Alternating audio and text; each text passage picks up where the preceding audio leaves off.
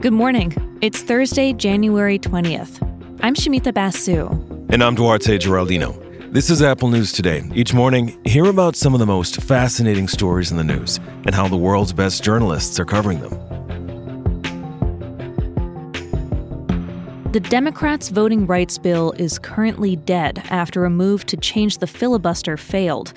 The Supreme Court has cleared the way for the January 6th committee to get its hands on Trump's records. And that was just yesterday in Washington. There is a lot going on domestically, and we'll come back to the voting rights bill in just a minute. But President Biden's biggest problem in the next couple of days may be abroad. And this involves U.S.-Russian relations. Secretary of State Antony Blinken is meeting his Russian counterpart tomorrow for high-stakes talks. Russia right now has about 100,000 troops near Ukraine's border. Biden was asked if he thinks Russian President Vladimir Putin is going to invade. My guess is he will move in. He has to do something. Biden is promising consequences if Russia tries to test the West. He'll pay a serious and dear price for it that he doesn't think now will cost him what it's going to cost him. And I think he'll regret having done it. Reuters breaks down how the U.S. and its allies might go after Russia by targeting its wallet. And it starts with one of the harshest possible moves, cutting Russia out of the global banking system. This would involve disconnecting the country from SWIFT. That's the system financial institutions use to move money around the globe. This would be a major move and a rare one, but it has happened before with Iran, and the impact on the economy there was painful. Another way to punish Russia would be to make it harder for the country to borrow the money it needs. This is done by restricting trading of Russian bonds. Some restrictions, they're already in place. Tightening them further could strangle Russia's economy. There is another development related to Russia unfolding now. Remember the suspicion around whether Russia was behind what's called Havana syndrome, the mysterious illness affecting American personnel abroad? Now, a new CIA report says it's unlikely that Russia or any foreign power is mounting a global campaign that caused these symptoms. You can read more about what's in this report in the Apple News app.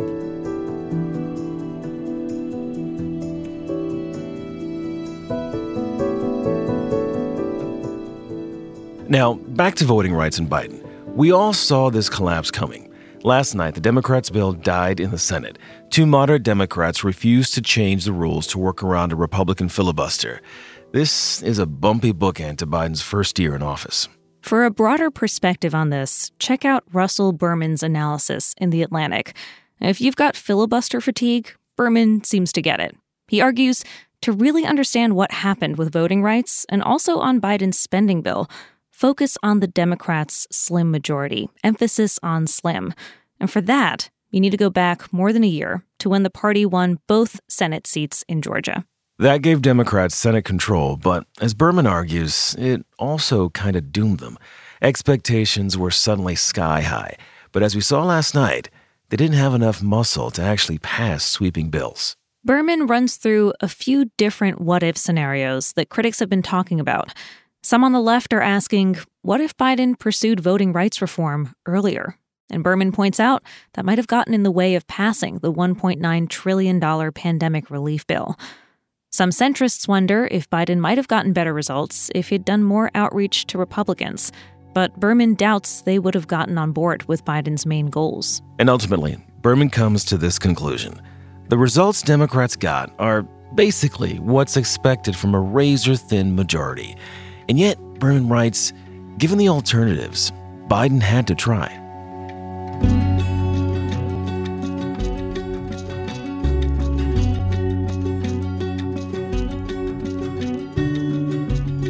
It's been 6 years since Californians voted to legalize recreational marijuana use.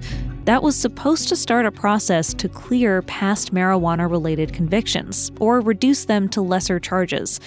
That was a big deal because the so-called war on drugs laid the groundwork for laws that disproportionately target low-income people and people of color. Today, there's still tens of thousands of people in California waiting for their names to be cleared. The criminal history record system in the state of California is a mess. That's Kira Feldman. She's an investigative reporter with the LA Times. The state was supposed to go into the records and figure out who was eligible for this relief to get their records cleared. Now, that's not going very well. Or rather, we should say it's a mixed bag. A mixed bag because there are some counties that are aggressively clearing records, and then there are others that haven't processed a single case.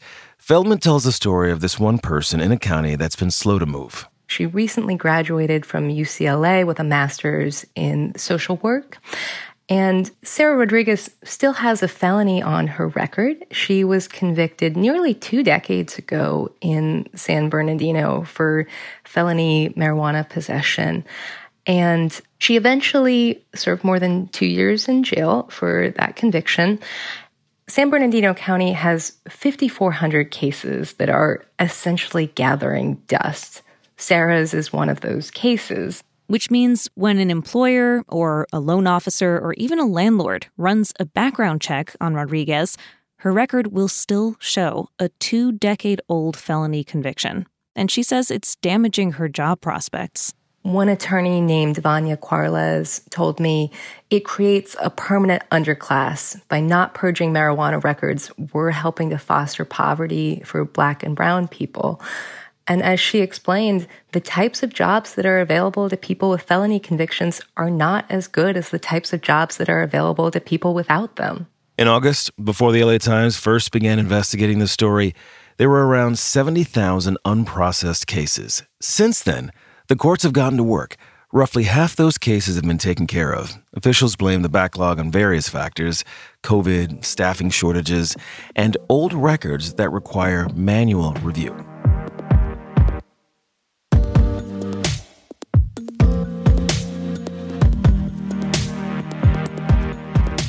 We're getting into Girl Scout cookie season. It's that time of year when you can justify indulging on sweets because the money, well, it's going to a good cause.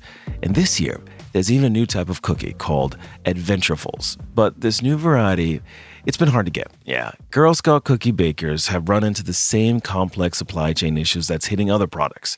Yeah, it's apparently a combination of high demand and labor shortages in the bakeries that make these cookies. The Washington Post got the details from the Girl Scouts in its area, and there seemed to be enough boxes of Adventurefuls to deliver to customers who bought them in advance. But, the booths that the Girl Scouts set up, if you're trying to be spontaneous and cute and buy some of these, they may not be carrying them.